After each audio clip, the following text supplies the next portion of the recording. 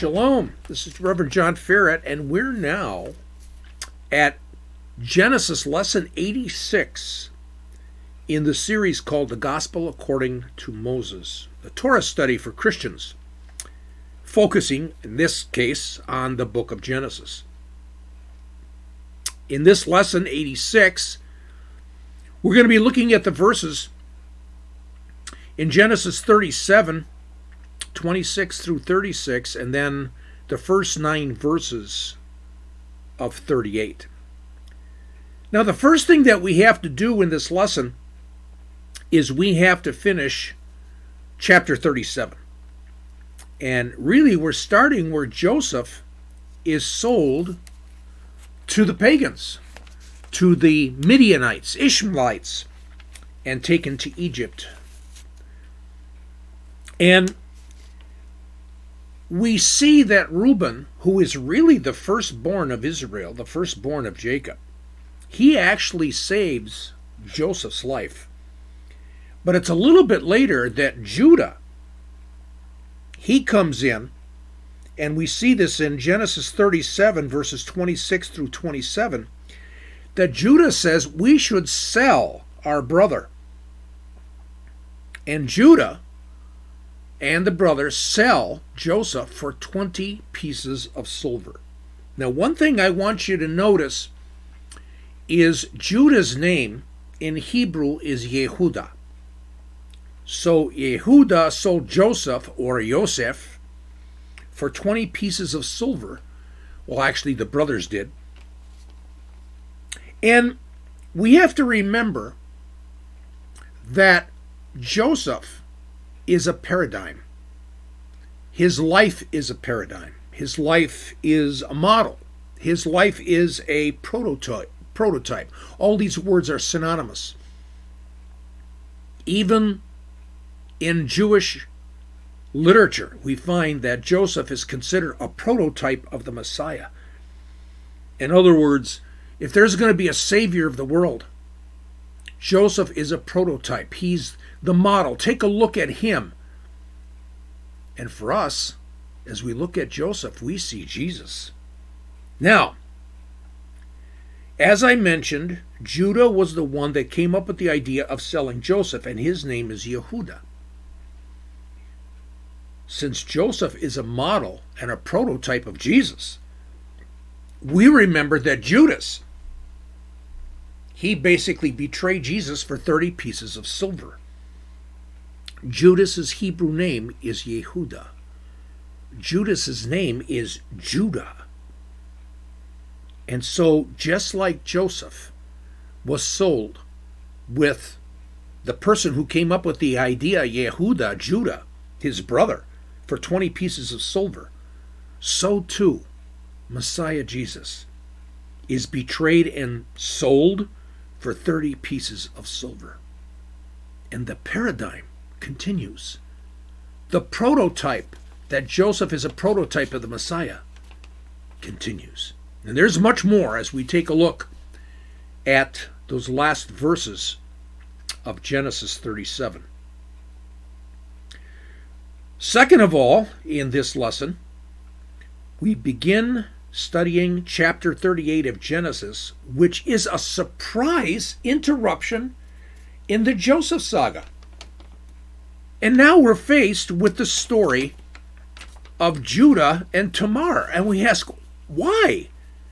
What's going on? Why this interruption? What does Judah and Tamar have to do with all this? Now, related to this, I just wanted to let you know that the numbering of chapters and verses in the Bible doesn't start until the 13th century AD. So prior to the 13th century AD, there are no chapter numbers or verse numbers. This is completed about the 16th century AD in the first printing of the King James Bible. But before this, in the Hebrew Scriptures, the Old Testament, there is no chapter numbering. There is no text numbering. So, when we read 2 specific verses, Genesis 37, verse 36, We read, meanwhile, the Midianites sold him in Egypt to Potiphar, Pharaoh's officer, the captain of the bodyguard. And then we go to chapter 39, verse 1. Now Joseph had been taken down to Egypt, and Potiphar, an Egyptian officer of Pharaoh, the captain of the bodyguard, bought him from the Ishmaelites who had taken him down there. Now, since there are no chapter numbers and there are no separations this way, it's as if these two verses themselves create a special section of Torah.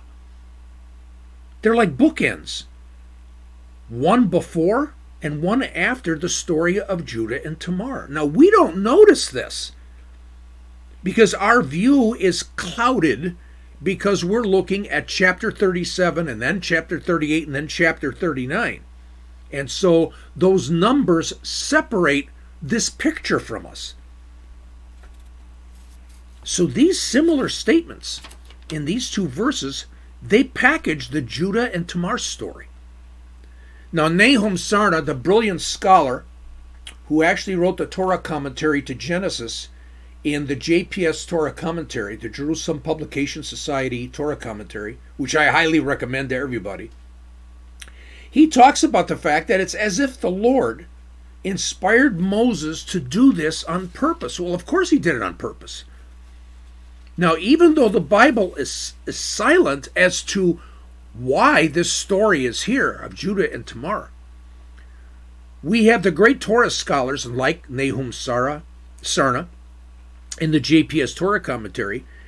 They're basically saying this seems to imply that there's great importance that God is telling us about the saga of Judah and Tamar. Now, it seems to us like it's a bunny trail, a story that's not related to the main saga, and it's all like totally disconnected. But as we will see, it seems that what God is saying, this is critically important to the paradigm of Joseph, that he is the prototype of the coming Messiah. We would say the prototype, the model of the Savior of the world. Now, we're seeing this again and again. Just here's an example. Joseph and Jesus, their names in the English both start with J. In the Hebrew, they both start with the Yod, Yosef and Yeshua. Both had miracle births. You read about this. Rachel, and as we read in Genesis 29:39, was barren. The Hebrew word is akar, Strong's number 6135, which means she was infertile. She couldn't have children. But God opened her womb. So Joseph had a miracle birth and Jesus had a miracle birth. Now, in the saga of Joseph, we read about Joseph and his father Jacob.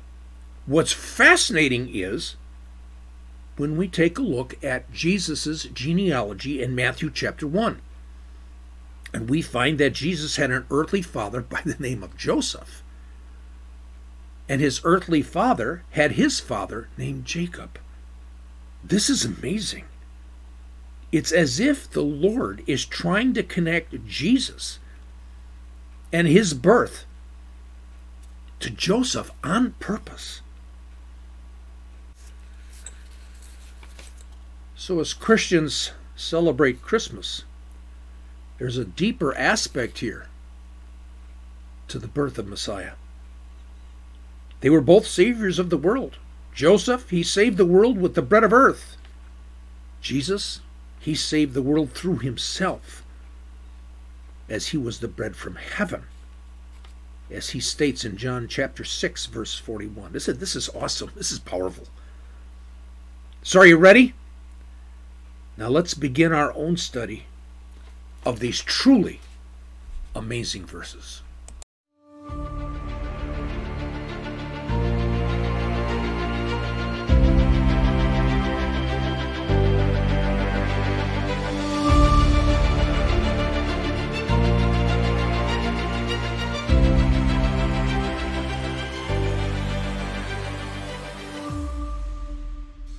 So we have Joseph is sold. Judah is the key instigator here, and he's sold to the pagans who take him to a pagan nation for 20 pieces of silver. Jesus, same thing, is sold for 30 pieces of silver, and he wasn't killed. He was taken out of the ground. And, matter of fact, there's an interesting... here's the interesting statement. I want to go back to this because Elihan ben Avraham, in his book, Mashiach ben Yosef, goes into it a little bit deeper. So I want to add to this. And he says this, here we have a picture of Yehuda, one of the 12, suggesting the selling of their brother for monetary gain. Even as Yehuda ish Skiriot, Judas Iscariot, one of the 12 Talmudim disciples of Yeshua, sold him to the religious authorities. In both cases, this led them to being turned over to the Gentiles. Joseph is turned over to the Egyptians. Jesus is turned over to the Romans. The Romans crucified Jesus. The Jews didn't. So we'll leave it as that. And a third connection, and we'll end off with this one, and finally end off 37. I'm going to read the rest of Genesis 37, starting in verse 29.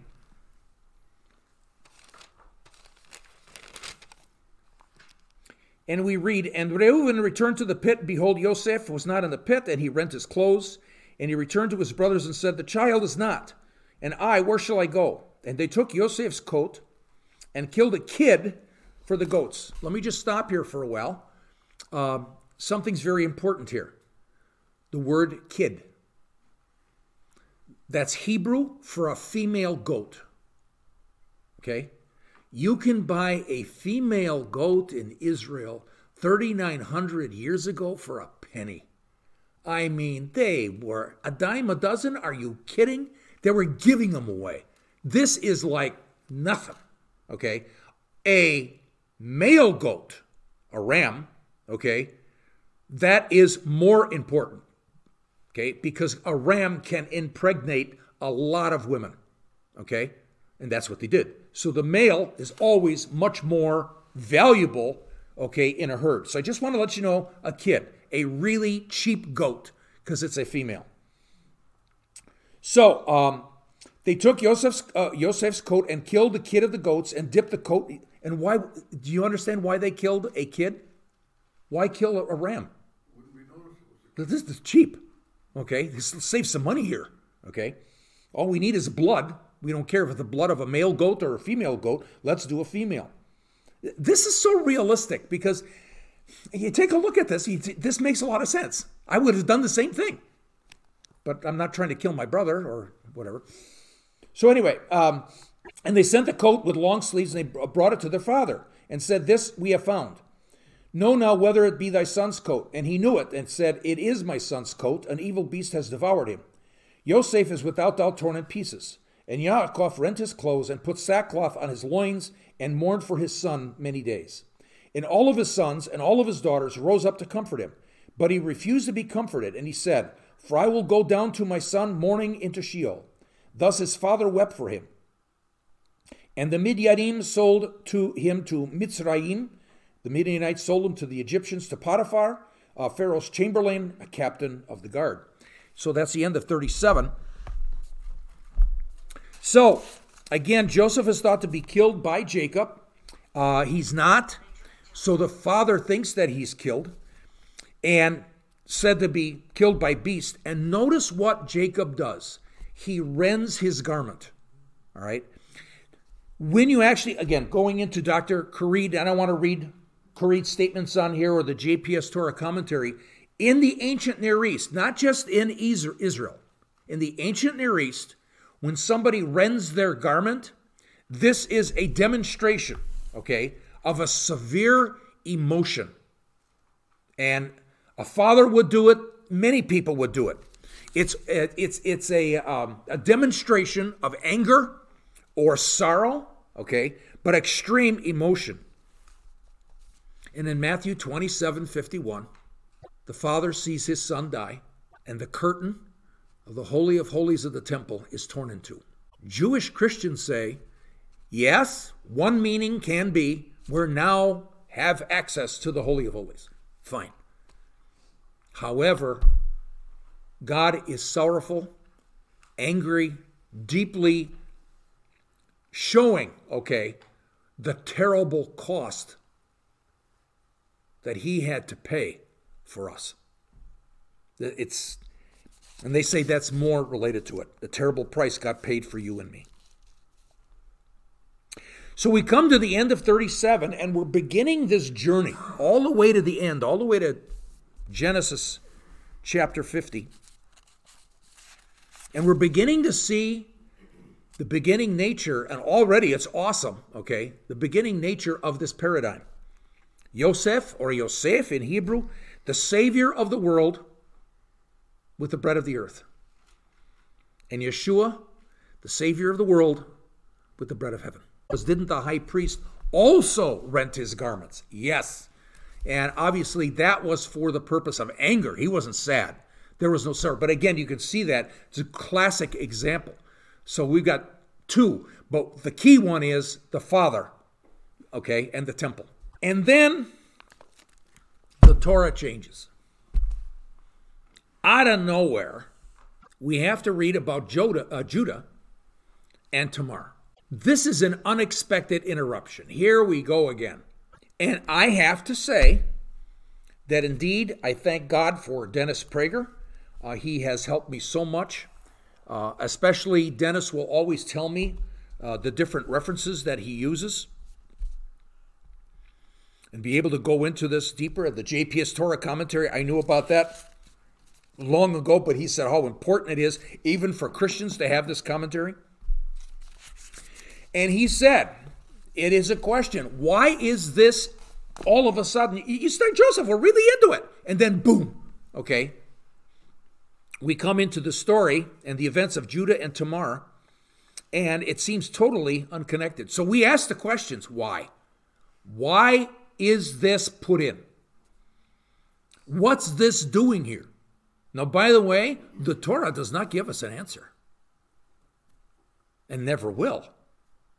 So, but there's some ideas here, some strong ideas that when we take a look at it, to see the purposes behind this.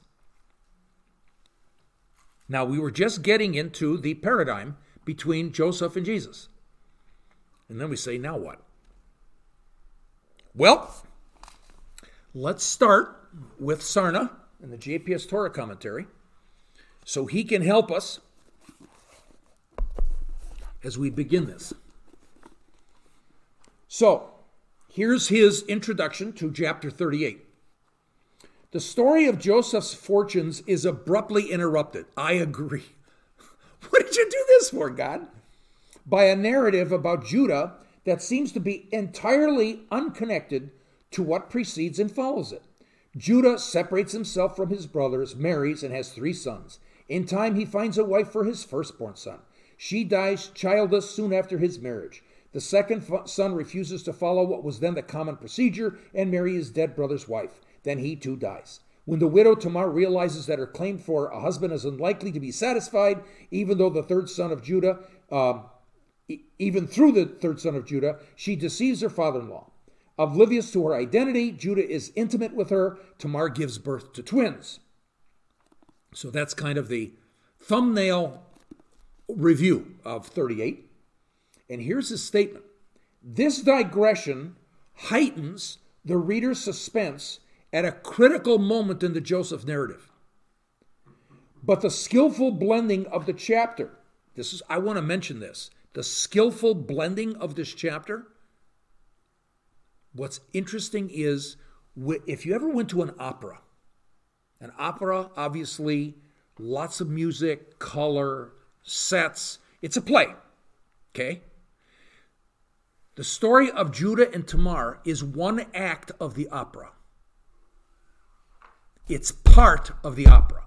I get it now. I get what he means here. You'll have to see what I mean in just a little bit. A skillful blending of the chapter into the larger story. In other words, it's a chapter of an opera. And shows that the digression is deliberate. This digression is deliberate. And the result of careful literary design. Now, the reason why we can say that The last verse of chapter 37 says Joseph was sold in Egypt as a slave. Okay? Then 38. The first verse of 39, after we're done with Judah and Tamar, is Joseph was sold as a slave. Bookends. That's done on purpose to say this is important. What's going on? We're going to dive in. Take a look at this. Genesis 38, 1 through 12. I'll read those 12 verses, and then we'll dive into comments on parts of it.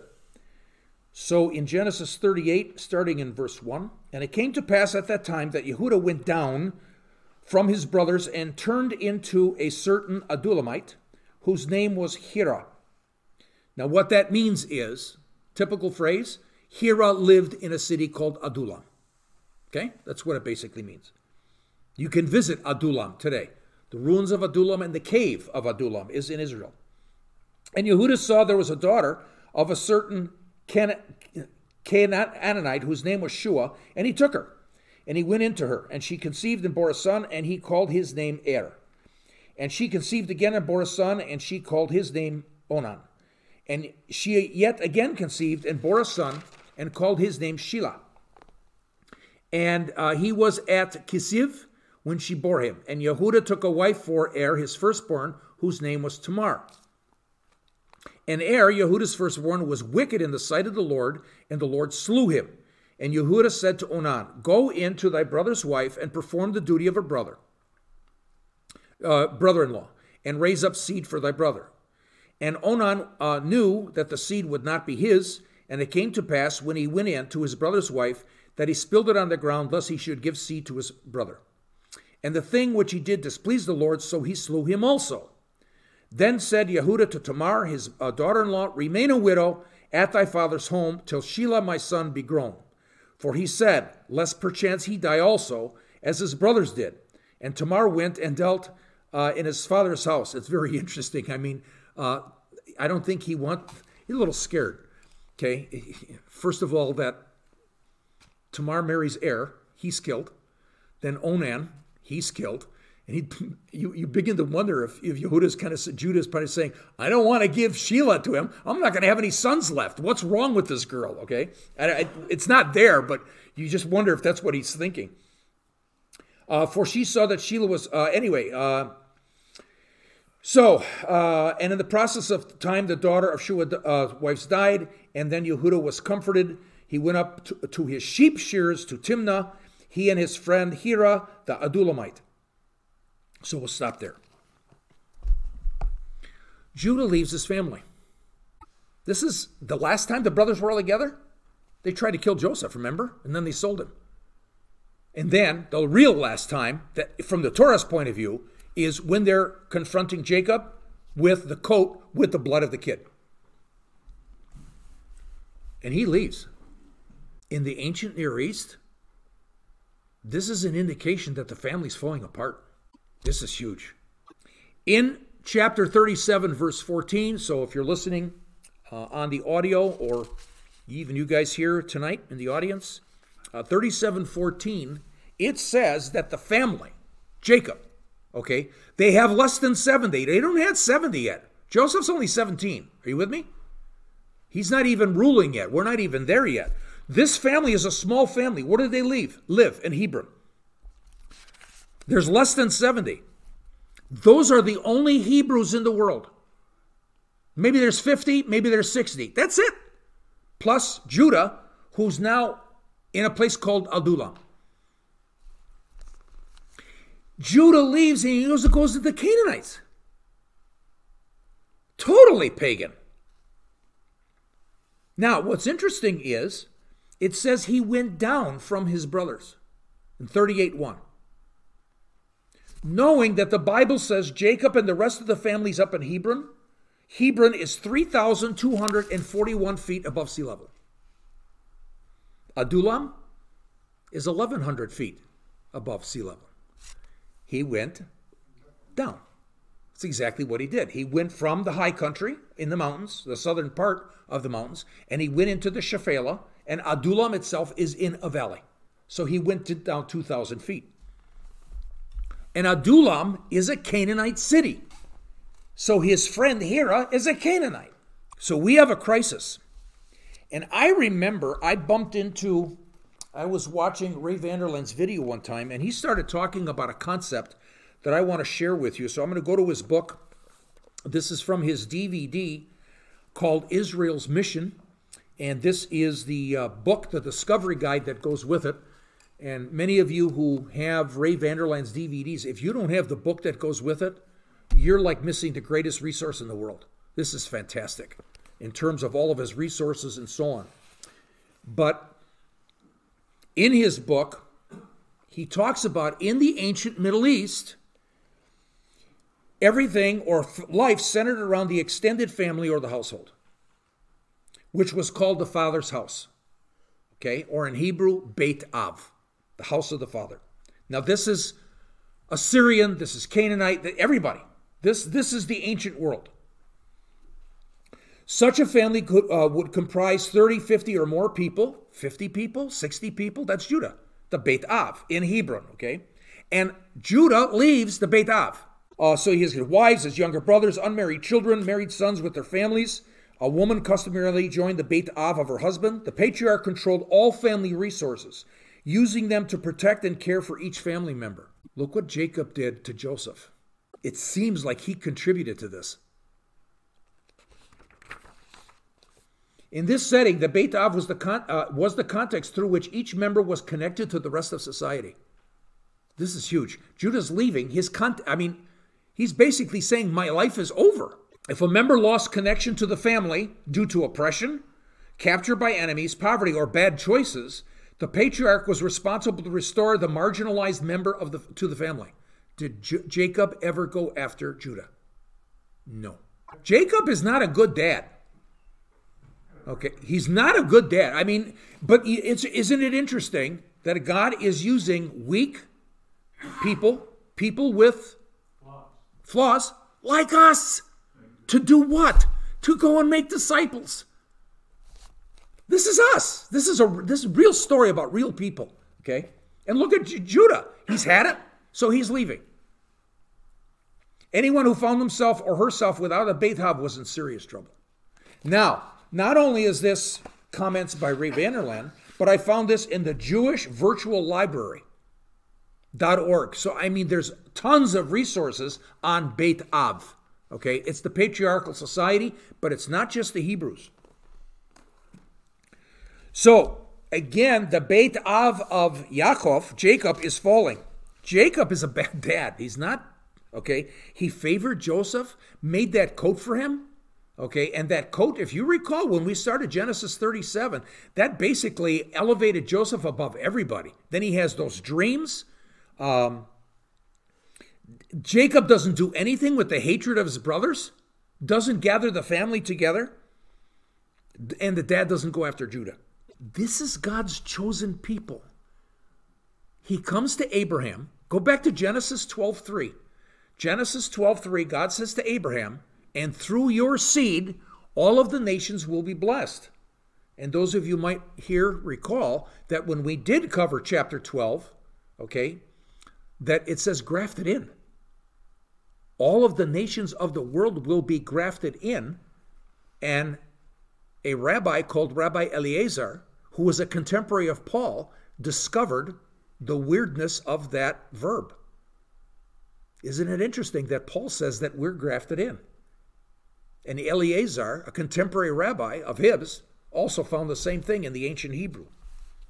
These are God's chosen people. Everything's falling apart. He marries Bat Shua. That's not her name. Okay? Bat is daughter, Shua, the daughter of Shua. We don't know what her name is. So she's a daughter of Canaanite, and basically the rabbis say that there's a Hebrew word that's very related to it as Canaani, merchant. So it could very well be, again, it could be the name of a Canaanite, or it could be the daughter of a merchant. One or the other. But it's not important, but it's interesting. Now, what's interesting is Bathshua is a Canaanite.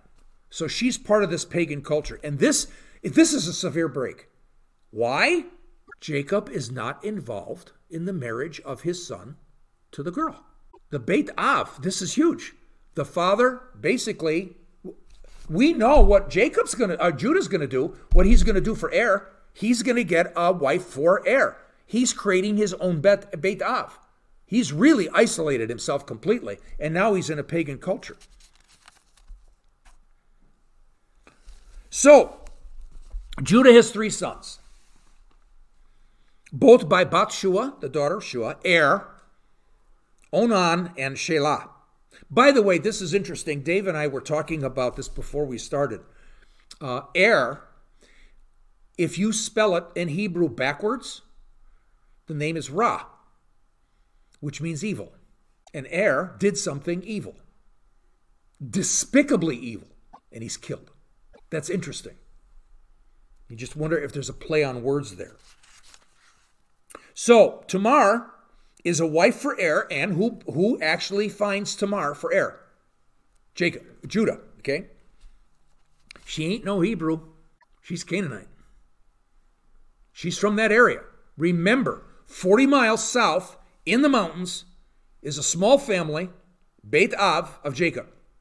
That's the only Hebrews on the planet. That's it. 50 of them, 60 maybe. I don't think there's 70 yet.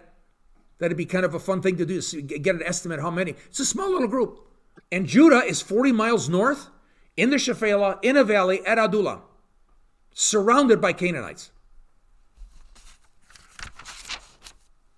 Now, Er is an evil man, and it's interesting that he spell his name backwards. It's Ra, and it means evil. And he does something evil. It's unknown. And what's really interesting, it says, the Lord killed him. In Hebrew, Yahweh. Yahweh killed him. Yahweh, that's God's personal name. And all of a sudden, God shows up. Yahweh kills him. You mean like Yahweh? Yahweh, his name, because it's Yahweh. Remember, Lord, every time you read that in your Bible, it's always a cover for God's name. Yud, Hey, Vav, Hey. Yeah. So God is here. And then you say, wait a minute, the Lord, what are you doing here? What's going on? The story is getting interesting because all of a sudden God appears. God is not letting Judah off the hook. I don't know what's going on, but God shows up. This is awesome. This is why the little nuances in this story make it very important. So it's Yahweh in Hebrew. The God of Abraham is in control. Now, the next thing is, Er dies, okay, because he's killed by God for some evil thing that he did. Now, he's a Canaanite. So, Canaanite practices were just awful. So his brother has to follow the ancient Near East practice, which is called Levirate marriage. Now, we're going to actually take a look at this. I'm going to go to the Archaeological Study Bible. I was looking at all my resources, and the Archaeological Study Bible has just a really nice, brief review of Levirate marriage. So let's take a look at it. So from the Archaeological Study Bible, the duty as a brother-in-law mentioned here refers to the social and legal obligations of the levir. That's Latin. Okay, so Levirate marriage comes from a Latin word that all of a sudden appears in Judaism and Christianity. So levir basically means husband's brother, to marry his widowed sister-in-law in the event his brother had died and left her childless. And that's exactly what happened. Okay. The otherwise forbidden marriage arrangement secured the inheritance of the deceased husband and perpetuated his name, thus reflecting the common desire among ancient Israelites to maintain a presence in the land after their deaths in the persons of their offspring. So it maintains the husband's name who died, okay, and the inheritance is not going to be dispersed. It's going to stay with the wife through the son, okay? In addition, the son of the brother-in-law, okay, who then has to, you know what I mean. In addition, this arrangement provided social security for the childless widow. This is social security, a very ancient form of social security, who was effectively helpless and socially disadvantaged in the ancient Near East. Remember, women, Beit Av, are you kidding? Okay, it's always the sons, always the sons, always the sons. If you recall, we had a situation. Remember Dinah?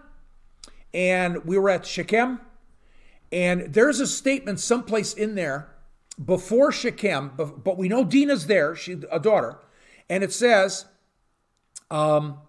Jacob crossed the river with all of his children, his sons, and his wife. Where's Dinah?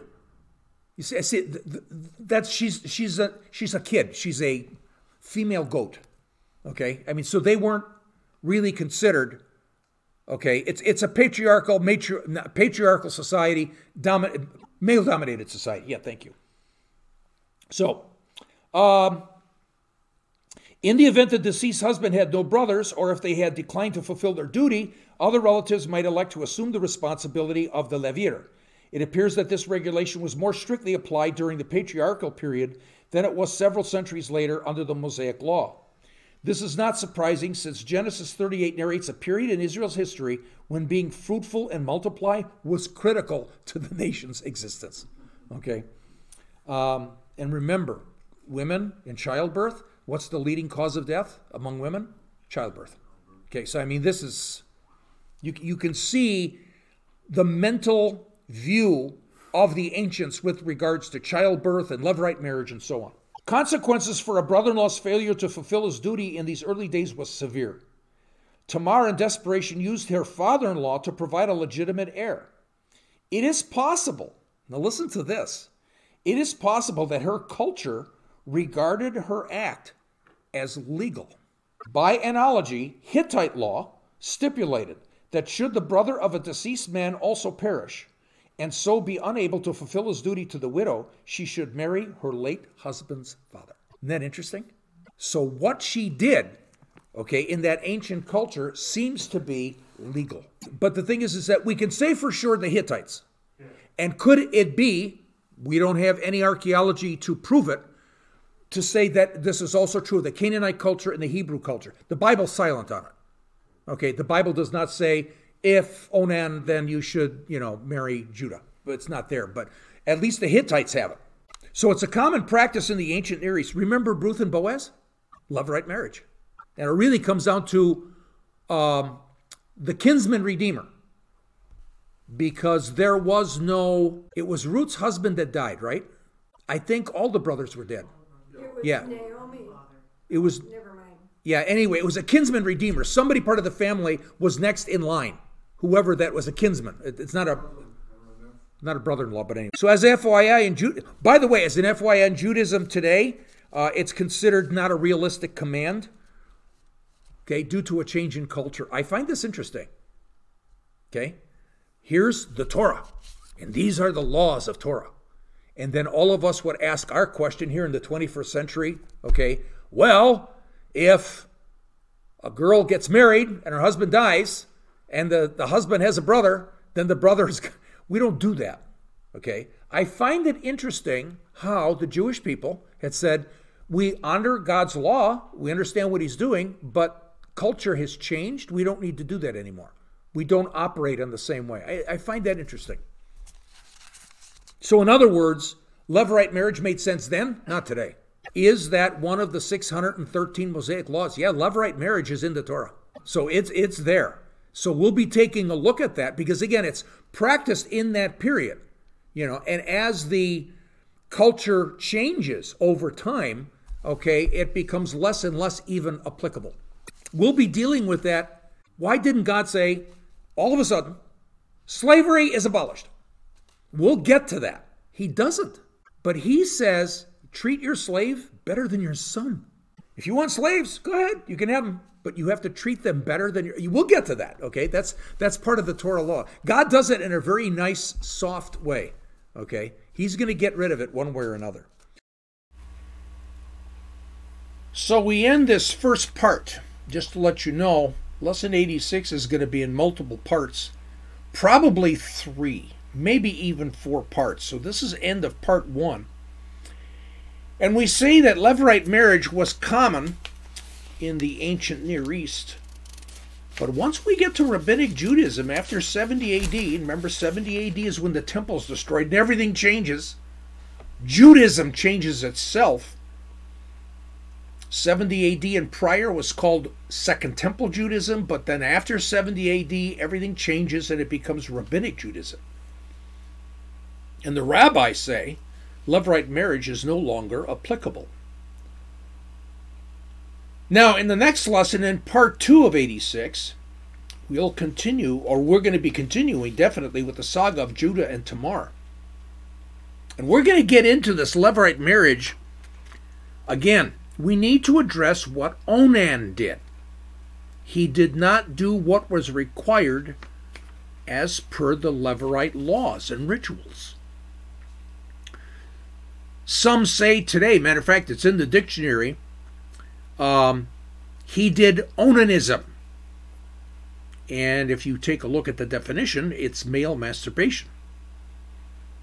And both the rabbis who made this up, this is their opinion, and it transferred into the Catholic Church, that this idea of what Onan did was masturbation. And this is a terrible, terrible, grave sin. In Judaism, onanism, or what Onan did, from the rabbi's point of view, is as grave as a sin as murdering someone, as burning your son or your daughter in the fires, offering them up to a pagan god. In the Catholic Church, it's called a mortal sin. You can go directly and burn in hell for it. And again, in the Catholic Church, it was equivalent to murder or adultery. But is that what's going on? Is that really what happened? We're going to need to address this. And we're going to find again that the opinion of the Orthodox rabbis, which transferred into the church, conflicts with the real context of the Bible and the words of the Bible. Now, in the rest of part 2, we're going to begin to see what the saga of Judah and Tamar perhaps really is getting at. Dr. John Creed, in his Torah commentary on Genesis, which is another amazing Torah commentary, has several comments on what possibly is going on in this saga of Judah and Tamar. He says, "Thus we see that out of all the plans and acts of man, God brings about his good and just purposes. It is through Judah and his relationship with his daughter Tamar, his daughter-in-law Tamar, that God brings to Israel its greatest earthly king, David, and its only divine king, Jesus Christ, Yeshua HaMashiach. Despite mankind's wickedness, God's promise to Abraham will come to pass. And we see that Tamar is listed as an ancestor of Jesus in Matthew chapter 1. Is this not how God uses his people in all ages? In terms of the fact that Joseph was saying in Genesis 50, he says to his brothers, "Do not be afraid, for I am in God's place. For am I not in God's place? And as for you, you meant evil against me, but God meant it for good, in order to bring about the present result, to preserve many people alive." This biblical principle applies even to the arrest, trial, and crucifixion of Jesus.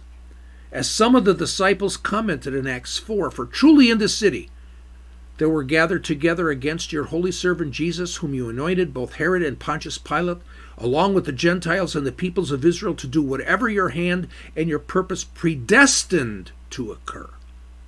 This was all planned and engineered by God. And Dr. Creed ends by saying, "Even the evil deeds of these men were used by God to bring about victory through the death and the resurrection of Jesus Christ." So it seems as if, even though the Bible is silent, that Yahweh, Adonai, It's teaching us of himself. Joseph's life from birth was part of God's plan. He was engineering Joseph's life. Joseph may have been immature and foolish at 17. We see him as a man, though in Egypt he became a man who was mature, talented, and he walked with God. God seems to be saying this is part of his plan to save the world and Israel, in other words, Jacob and his family, from starvation and death. And in the saga of Judah and Tamar, we see the orchestration of the heavenly conductor, our Father, our God, controlling and planning historical events for the Messiah to come from David, who came from Judah and Tamar. The saga of Joseph and this bunny trail of the saga of Judah and Tamar are all intimately related. We see God, the Lord, orchestrating Joseph's life to save the world by the bread from earth. And God is saying, this is similar, because behind all this, I am orchestrating also the coming of Messiah Yeshua, Jesus the Christ, to be born in Bethlehem as a descendant of David to save the world in himself as the bread from heaven. So I will see you in part 2 as we continue the saga of Judah and Tamar. And we'll remember in Luke 24:50 that Jesus lifted up his hands to bless his 120 disciples before he ascended to the Father, just like the high priest daily lifts up his hands. It could very well be that Jesus blessed them with the Aaronic blessing. I've taken the Aaronic blessing and I've turned it into a prayer. And I'd like to end our session with that blessing that's based upon the high priestly blessing that God gave to Moses, to Aaron, to bless the people. Yevarekenu Adonai vishmarkenu, Yair Adonai panav aleinu vekunekenu, Yisa Adonai panav aleinu v'yasem lanu shalom, V'shem Yeshua Adonenu, Amen. So together, let's say this in English. May the Lord bless us and keep us. May the Lord make his face to shine upon us and be gracious to us. May the Lord lift up his countenance upon us, and may he give us his shalom. In the name of Jesus, our Lord. Amen.